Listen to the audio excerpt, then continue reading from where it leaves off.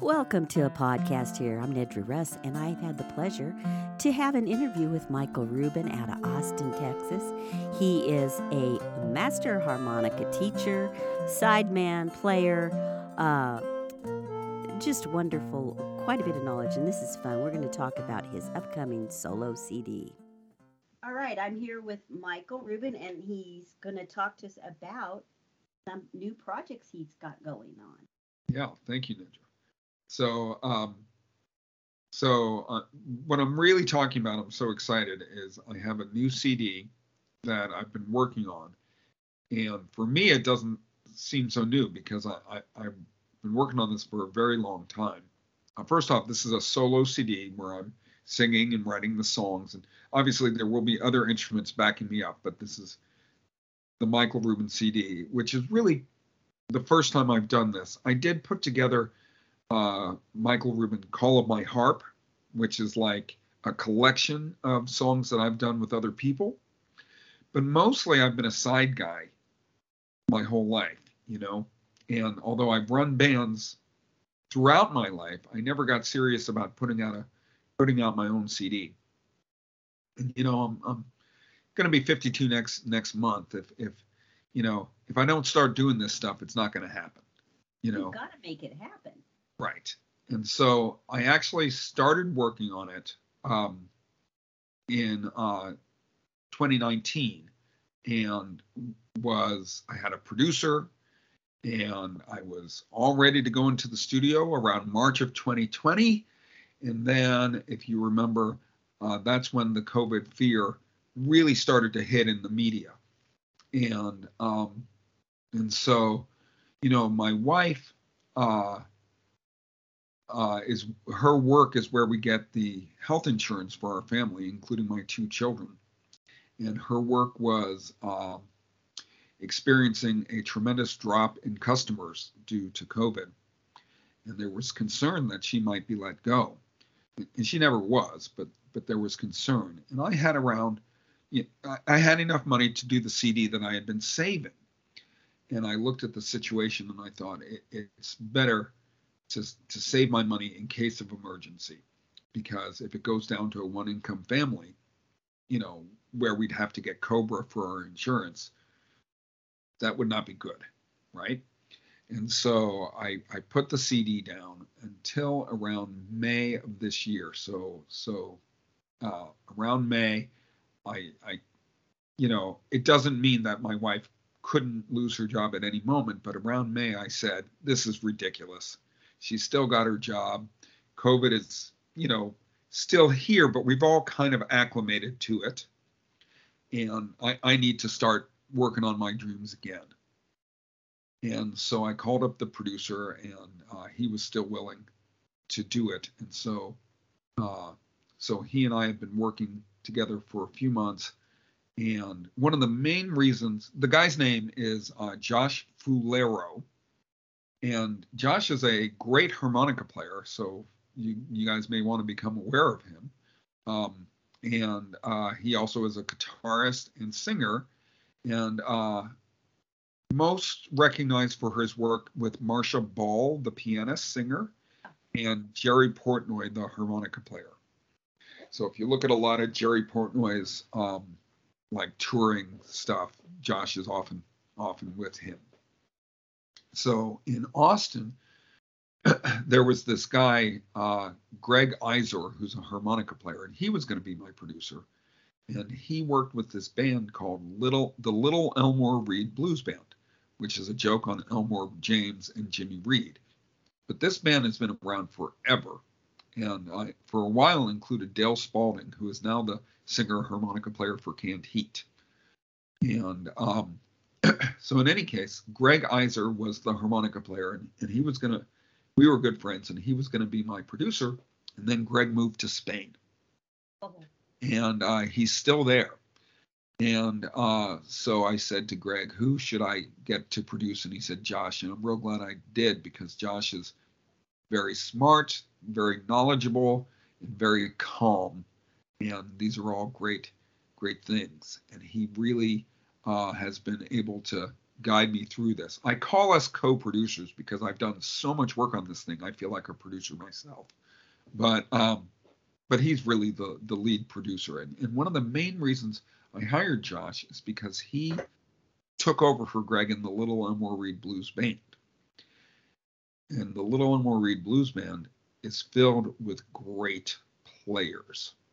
So I kind of had my eye on using the band for my backup players. And so I wanted somebody to kind of be the guy to ask the other musicians. That wasn't me, right? I wanted Josh to say, hey, you know Michael Rubin? Well, he's doing an album. Instead of me saying, will you please play with me on my album? Yeah, that helps. And so it worked. And so not everybody in the Little Elmore Reed Blues Band is on the album, but it's Mike Keller on guitar, who you might know from the Fabulous Thunderbirds. He's no longer with them, but just a fantastic guitarist. And this week, we'll get deeper into this, but this week we were in the studio, and I said we should call this album the Mike Keller featuring Michael Rubin album, because it's so good. I mean, he's just one of the best guitarists in the world right now, and I can't believe I'm lucky enough to have him on my record. And then on bass, both electric and stand-up, is Michael Archer, who also plays with the Marcia Ball Band. And then and on drums is Mark Hayes, who not only plays with Little Elmore Reed, but plays with Guy Forsyth. I'm not sure if you're aware of Guy Forsyth, but he's a harmonica player, guitarist, singer, who is just one of the most famous people in Texas. And he and I are good friends, actually. I actually considered asking Guy to produce the album. So Mark has worked with Guy. So these are all hopefully harmonica players, Josh and Guy and Greg Iser, that y'all can check out. And if you don't know about Jerry Portnoy, who I also mentioned, I mean, well, of course. So when we're done with this podcast, I'd like you to shoot me over all the names so that I can put it under the podcast so everyone can look everybody up. I'll even put links to their websites to help everybody find this information. My goodness, you've got a charmed happening, I guess is what you call it. It's fallen into place for you there. Yeah. That's fabulous. So the studio is this place called Six String Ranch. It's run by this guy, Matt Smith, who is an engineer, but he's also a mixer. We have not found our master, the guy who's going to do the mastering yet, or the person who's going to do the mastering. But that's coming. So, we got some extra musicians. There's going to be a pianist who I'm not exactly sure who Josh has got signed up, and they'll also play some organ. And then I don't know if you know the band Squirrelnut Zippers, but Dr. Sick is the fiddle player for them and guitarist. And Sick and I were in a band years ago called Six Pack, and he lives in New Orleans, but we've sent the tracks over to him, and he's going to play fiddle on 2 tracks. And then I don't know if you know my band, the McMurcy Family Band, but it's an old-time country gospel band, and it's a 5-part harmony band, singing harmony. And so they're going to sing back up on a couple of tracks. So it really should be a very special album. Oh, sounds like it. So one of the things I feel like makes this album different is it's not just a harmonica player singing 10 Little Walter covers. All these songs are mine. And I don't know if you're aware of Little Charlie and the Nightcats. Yes. But so most blues fans are. And now Rick Estrin and the Nightcats. So Rick Estrin, if you don't know, is one of the greatest harmonica players that ever lived, and a very nice guy. I do know this. Rick, we go to his shows. I bring every one of our friends, and we arrive at the theater, and we get to visit with him. And yes, he's local. He'll So you live close to Sacramento, right? Yeah. He's kind of a local favorite. Yeah, but he's internationally famous, and And not only is, in my opinion, he's one of the greatest showmen that ever lived, he's one of the best songwriters in the blues. 100% agree. And one of the things that he does is he brings humor into his blues. Yes. So when I was in college, I went to Sonoma State.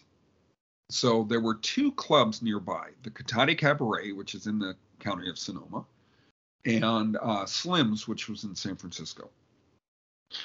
I don't think either of them are around anymore, but they were really wonderful clubs. And I would go to see Little Charlie and the Nightcats every time. And every time I would go backstage, and Rick would be happy to see me and give me 15 minutes of his time and listen to me play and give advice to me. And I remember one time we were playing together, and just he got this huge sound and I did not, and it was anyway, it was an amazing time, and it really went on for the entire 4 years I was in college, and but the point of the story is I became convinced that humor and blues was the ultimate combination. And I'm not saying that Rick is my only influence. I like guys like James Harmon and Sonny Boy Williamson #2, Rice Miller, and Mose Allison, who's not, I don't know, he's kind of straddles blues and jazz.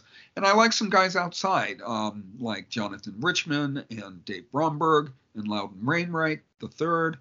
So, but I always was attracted to the whole humor thing. So these songs, they all have a sense of humor to them.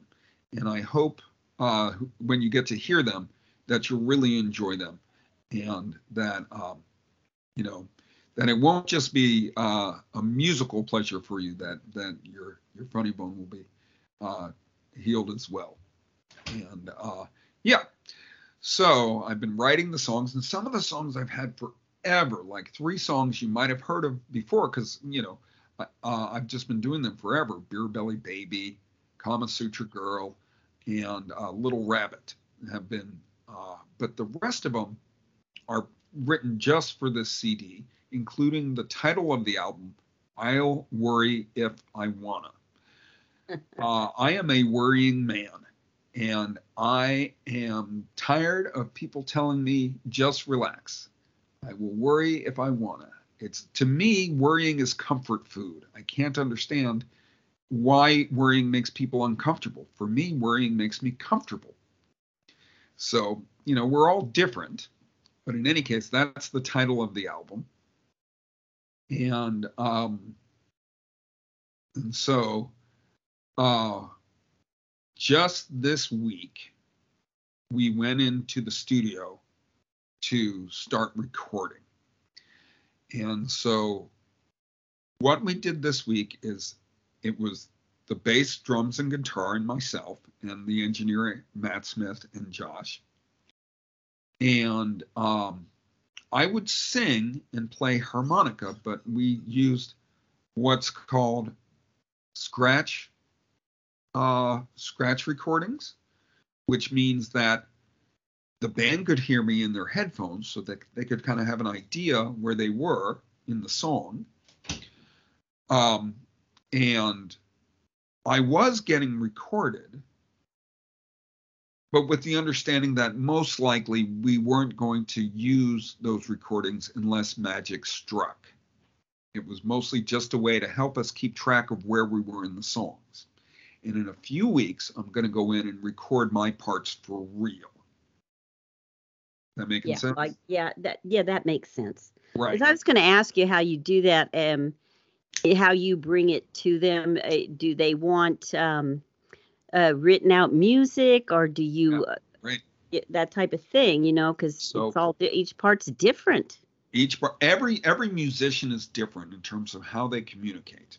Yeah. So I don't know if you've ever heard of the Nashville number system, but let's say you had a song in the key of C, and you looked at the C major scale, and the notes are C, D, E, F, G, A, B, C, all the white notes, and you would play them in that order. It would sound like do, re, mi, fa, sol, la, ti, do, And if you were to number them, C would be 1 and D would be 2 and E would be 3.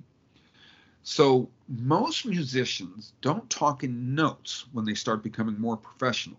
They talk in numbers. And this is because most instruments have patterns on them physically.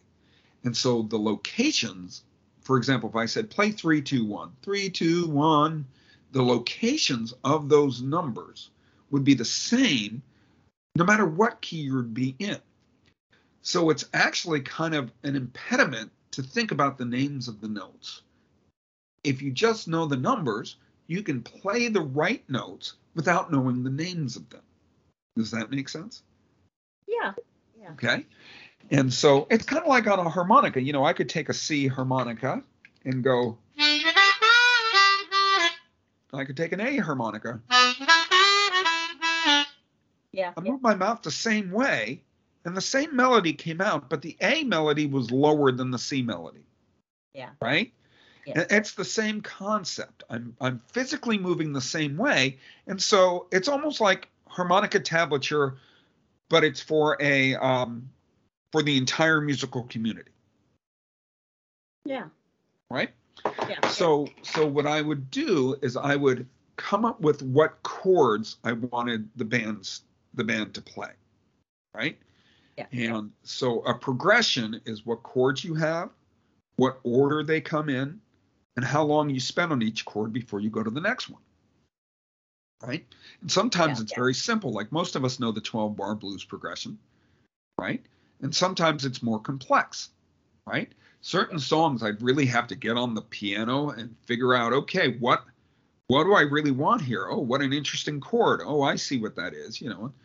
And, you know, so I would write it down. When you write down a progression, that's called a chart. Right. So I would write down the chart and I would hand it to him. But on the chart, it wouldn't say the names of the chords. It would say the numbers. Right? So if it were in the key of C and I wanted them to play a C chord, I would write down 1.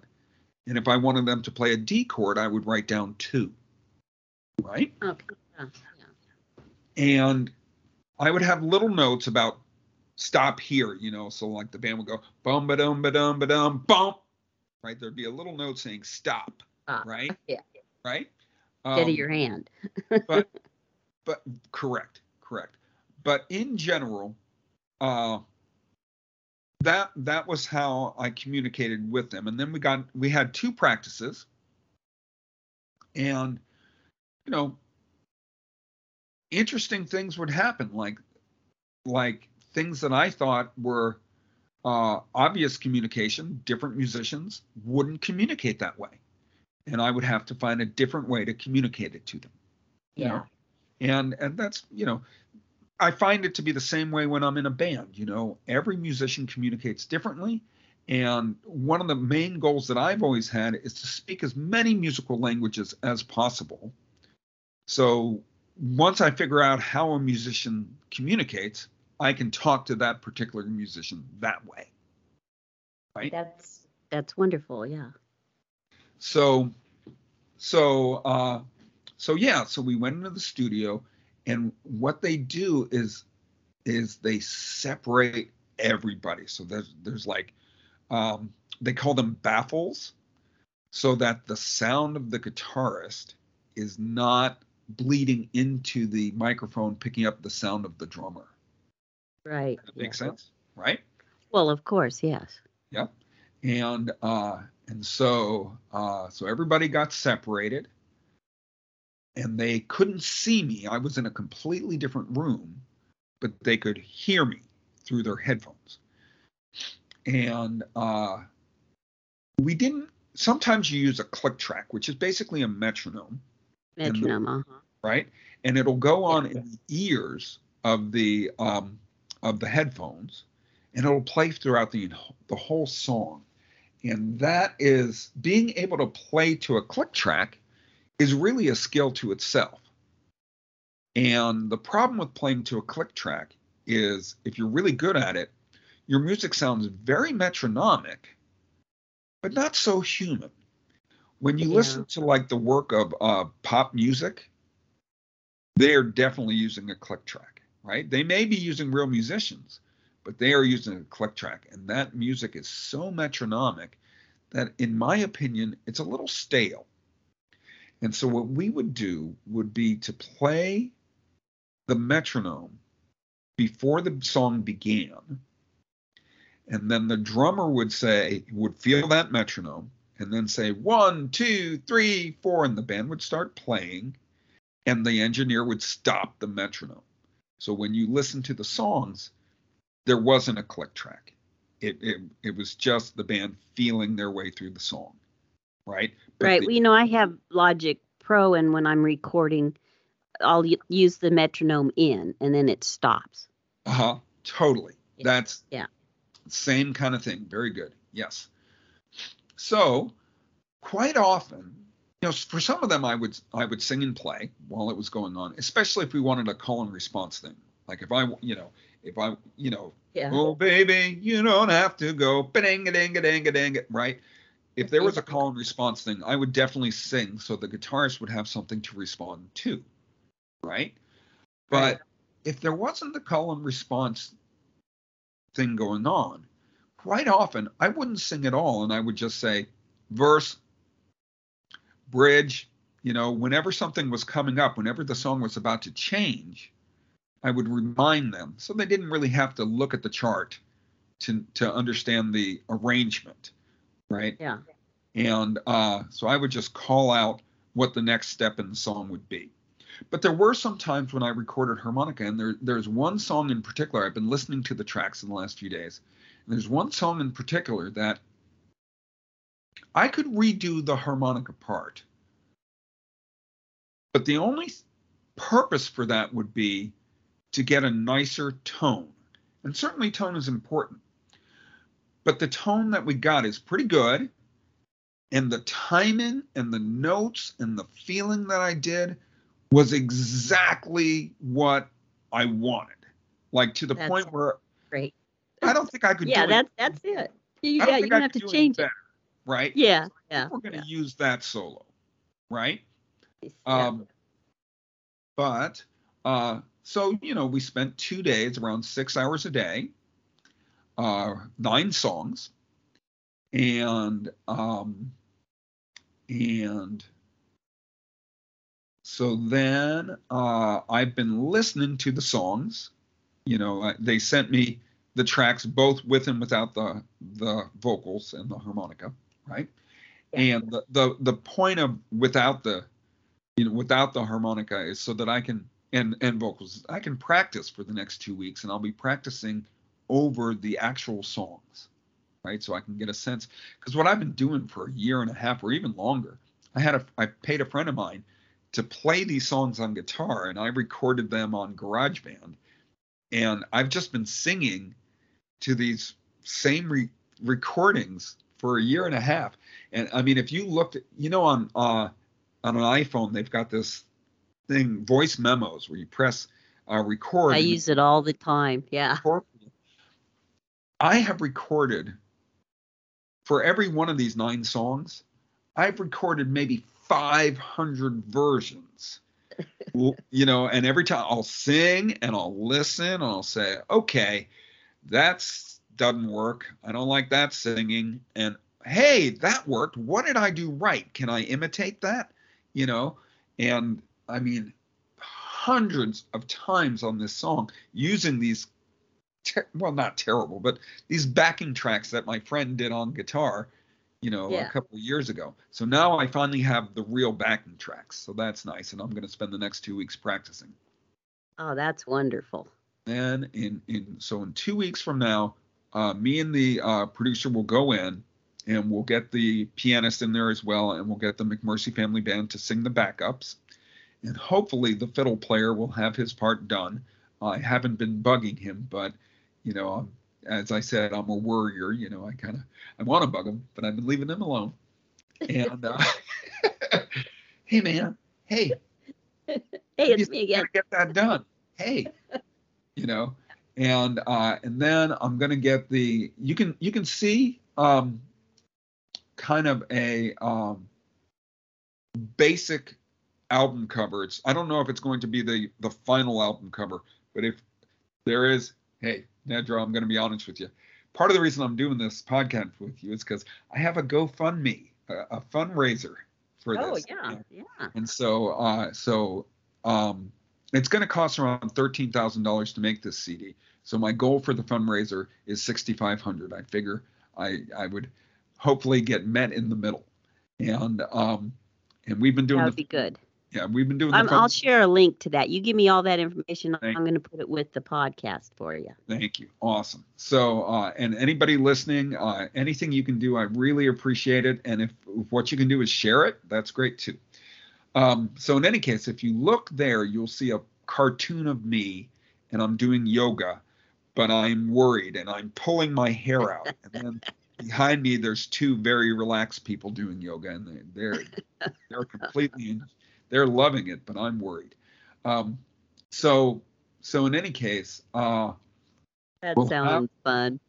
We'll have all the parts, hopefully, by Tuesday, November 16th, I think it is. And today is like October 21st or something. I don't know. But in any case, so hopefully we'll have all the parts by then, and then we've got to mix it. So mixing is essentially volume issues, right? Yeah. Some instruments you want them a little louder, some you want quieter, and sometimes you got to do some editing to where you say it doesn't really sound good, right? And you just take it out, and then after we mix it comes a very mysterious process called mastering, and I don't think anybody understands what mastering is, but basically what it is, it's also a volume situation. But what they do is they look at the entire album and they try and make sure that there's nothing that's going too low or too loud, nothing that would shock you when you were listening to it. You know, like a drum hit that bam. No, yeah, everything that I've done, I let CD Baby master it. And they do it for you? That's great. Well, you pay. Uh-huh. But when you're in the process, of ordering the CDs that I've loaded up, then I pay the extra for them to master, even it out, and make sure the timing's right between each. And because you don't want someone driving their car listening to your CD or your track, and then all of a sudden the next one comes out on and it's 10 times louder. So they got to turn their radio down. And so that's what I've been doing with the CDs that Julio and I make. But it's much easier for us because there's just the two of us. We're a duo and we don't add anything else to it. Yours is a total amazing project. It sounds wonderful. Thank you very much. Thank you. I've done duo albums in the past though, and they're just as much work, I think. So in any case, at that point, hopefully the graphic designer will have his stuff ready, and then we'll send it off to a reproducing place where I'll probably make around 300 copies. You know, nobody buys CDs anymore. Yeah. And then you know, probably for a few months, it'll be available through paid download, right? And then somewhere in there, I'll break down, because the reality, like I said, nobody buys CDs anymore because they're streaming, and I have every CD in the world. Why do I need to pay $10 on your CD? And so ultimately, probably a few months after that, I'll stream it. And so if you're waiting to streaming, it's going to happen. Well, you know, the thing, what I found, I put on a lot of concerts here in town, and we've done our CD release parties, and people that follow you and come to your shows want a CD still. They still buy it. They still do, and they want that in their hands, and that part's really wonderful. But you're right, online, it's all streamed, and then everything has algorithms, and you get your chart of where it's playing, and you get your check. And so for us, that's worked out the best. But when we do a CD, we generally will have a CD release party, and at this point I order them at 100, and that, you know, because we're in a real small rural area, yet we do okay, you know. So you get the T-shirts and the promo stuff, and it's fun. That part of it is really, really the fun part, because you've done all the work and here's the product. Yeah. You know, that's your joy right there when they're all coming up and wanting you to sign it and buy it. So Well, I'm that's fun. I'm not sure if I will have an actual gig, a CD release party, because I would have to hire this band all You'd over have to again, hire, or yeah. or another band. But we'll see. I'm not worried about it. I get You want, to yeah. perform all the time. It's not that big of a deal. But it would be my own thing, and that would be nice. Um, but yeah, one thing, and I don't want to play the victim here, but just so everybody understands, some people don't know.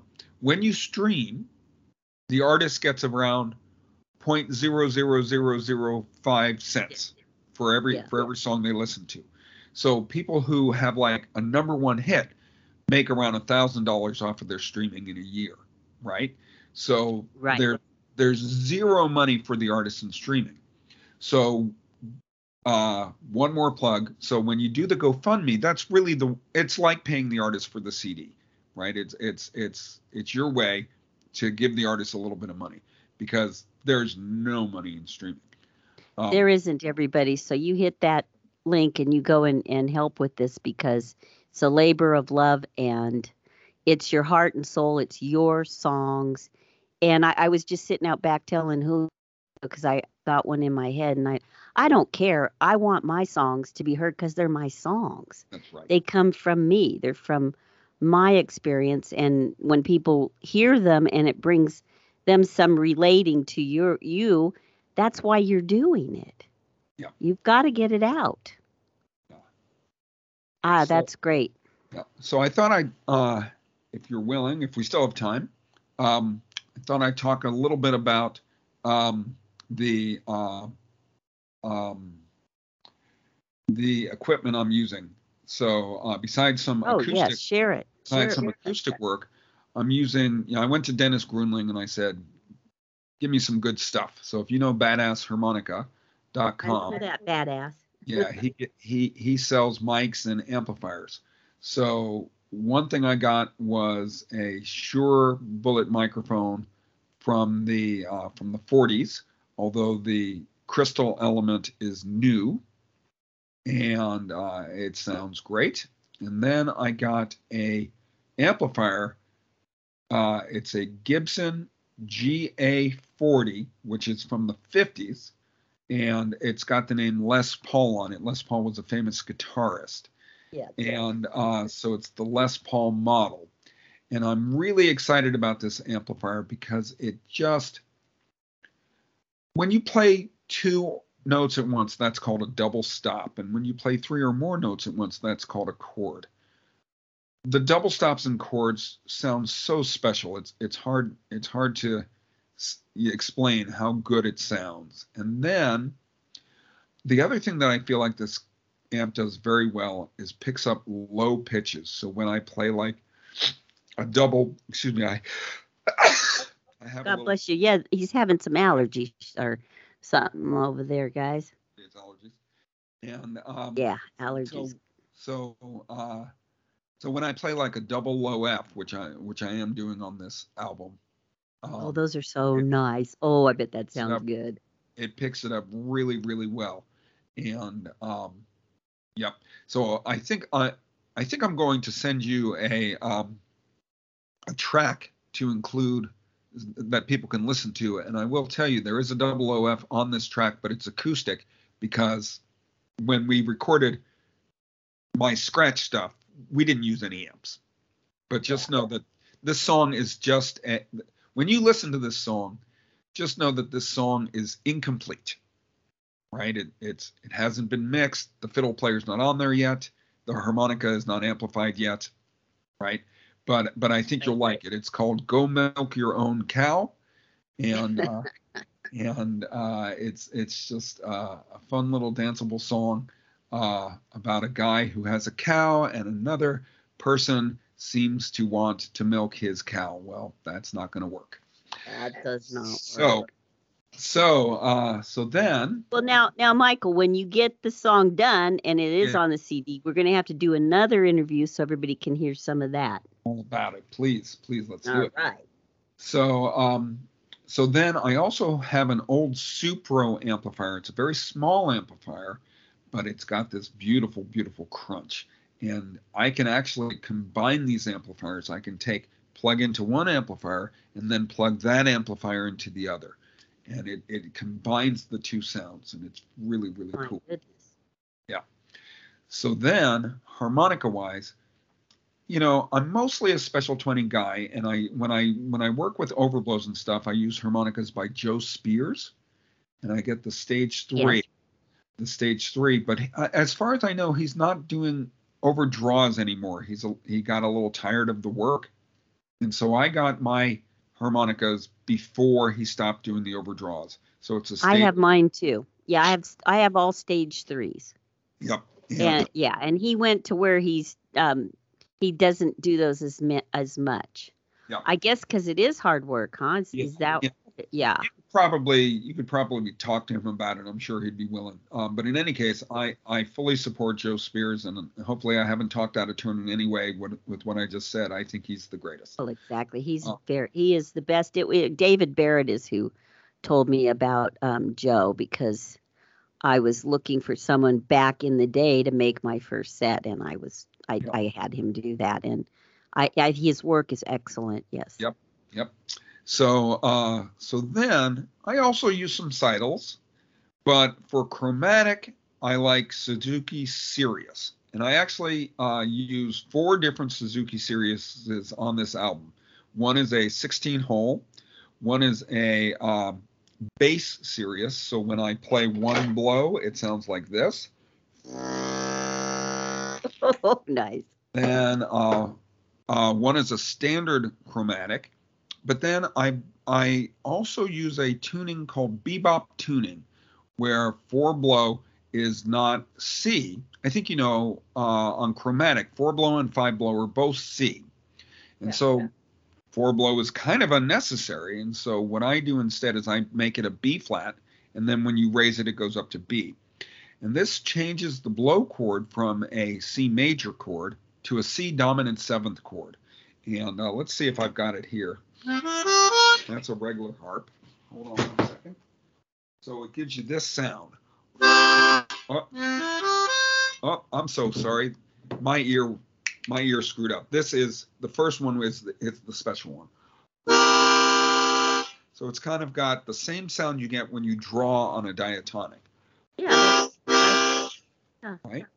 And what this enables you to do, besides getting a chord and certain licks become easier, what this enables you to do is to play 2 notes at once, and by tongue blocking, and I can get any combination of C, E, G, or B flat. So whereas most people could get C, E, C, G, and E and G, that's where it would stop. But for me, I can also get C and B flat, E and B flat, and G and B flat. And I can do the same thing a half step up. And so it just gives me a lot more options in terms of double stop playing. And the other thing I do that's kind of special on diatonic, besides using some low harps, is I really love country tuned harmonicas. And a country tuned harmonica, if 5 draw on a regular harp is the 4th note in the major scale of the actual harp, when you play it in 2nd position, cross harp, the key of G on a C harp, for example, 5 draw is not in the G major scale. So normally the G major scale, do, re, mi, fa, sol, la, ti, do, the T note is an F sharp. And on a C harmonica, it's not an F sharp. 5 draw is F. And you can produce that F sharp, but you have to do it by overblowing. And overblowing, as we know, creates a different tonality, and sometimes it doesn't pop out. You want it to pop out, and it doesn't. So a country tuned harmonica will change that 5 draw F into an F sharp. Okay, And that's good because I was trying to explain that to someone yesterday, and I did not explain it as well. so what Yeah, it enables you yeah, to do is get that G major scale. So you're in the main position that everybody plays, the key of G on a C harp, second position. And you get a full do, re, mi, fa, sol, la, ti, do scale with only one bend. 3 double bend is A. Other than that, you don't have to do any overblows. So it's a wonderful harp for playing country music because country music so often uses the major scale, right? yeah, And yeah. so that's why they call it the country tune harp. And if you listen to guys like Charlie McCoy, they're using it a lot. Yeah, I only have one. I have the one that Steve Baker did, and I only have it in a C because Yes. we don't play a lot of country, but I do have one of those, So and that's interesting. I Thank have a full set. I love them. And in any case, I rarely use it for second position. I have found it really sounds good in fifth, sixth, and seventh position. And so on this album, if you really wanted to study the harmonica stuff that I'm doing, like, hey, what's going on in this song? You're like, I can't figure it out. You may want to think to yourself, could he be using a country tune harmonica, and could he be in fifth, sixth, or seventh position? Because I'm gonna pull that on you a few times on the album, and that's a good clue if you're listening to something and it's like, what's going on? That's what's going on. Nice, yeah. And we know there's guys that are going to be going to want to know. Oh, sure. Oh yeah, That's part of the fun, you know. yeah, yeah. Um, yeah. So I that's what I came in wanting to say. But if you have any questions, I mean, Well, I for where you live, you're in the heart of everything. So you've got an array of wonderful music all around you that you've been involved in. So this is kind of like a cumulation of everything you know and have done in your own project. My hats off. I think it's a brave project. I think it's a wonderful project, and I can't wait to hear it. Here in our little area, we don't have too many studios. A lot of the musicians, well, I do. One of my friends is working on a whole project where he's doing the vocals here and some of his guitar work, and then they're all in studio somewhere else. And he's done a whole CD that way, and it's a wonderful CD. We just had a release party on it, and so there's lots of ways to do it, but you actually get to go and sit in the heart of this wonderful studio with yeah. these people that know what they're doing, and so it's going to be wonderful. I can't wait. I can't wait to hear it. Thank you so much. I'm really excited about it, and I hope it's everything so far is promising really big things. That it's going to be great. If I hope you enjoy the song I'm going to send over to you, and I hope that remember it's not complete, but Okay. but that you like it, and yeah.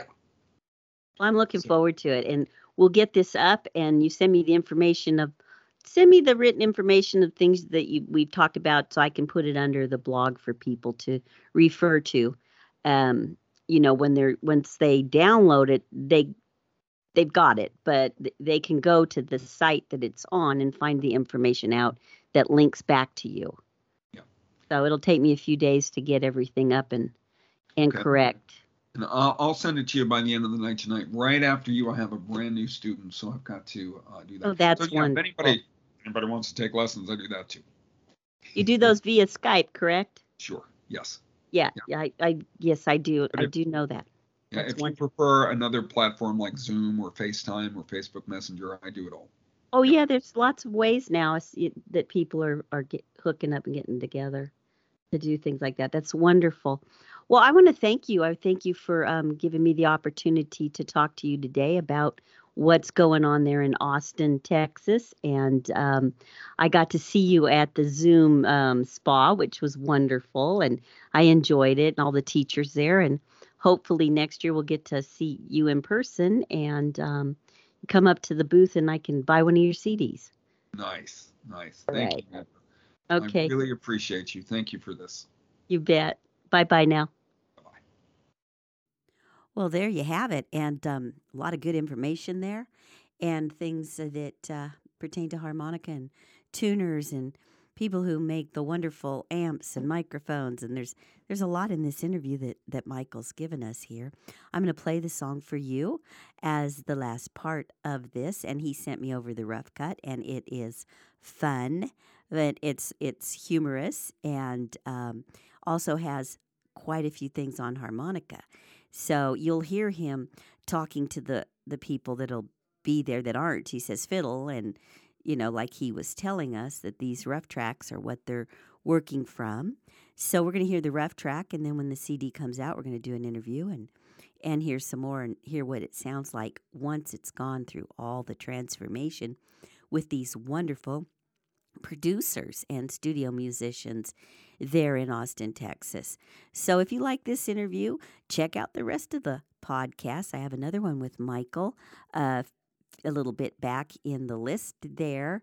So stay tuned, and opportunities come up, and I do these podcasts when I can. I'm also pretty busy myself in town doing things for my Blue Mountain Coalition for Youth and Families, and also festivals and shows for Nedra and Julio, as well as the Harmonica Lady original harmonica art and artable, wearable, fantastic items. So check out all the links below, and you can find more stuff, more information as you go to my website. There's blogs and different interviews, and I keep up on this because I enjoy it. It's all done out of the goodness of my heart and my love for harmonica and wanting to get the word out to let people know the versatility as well as the joy of being a harmonicist.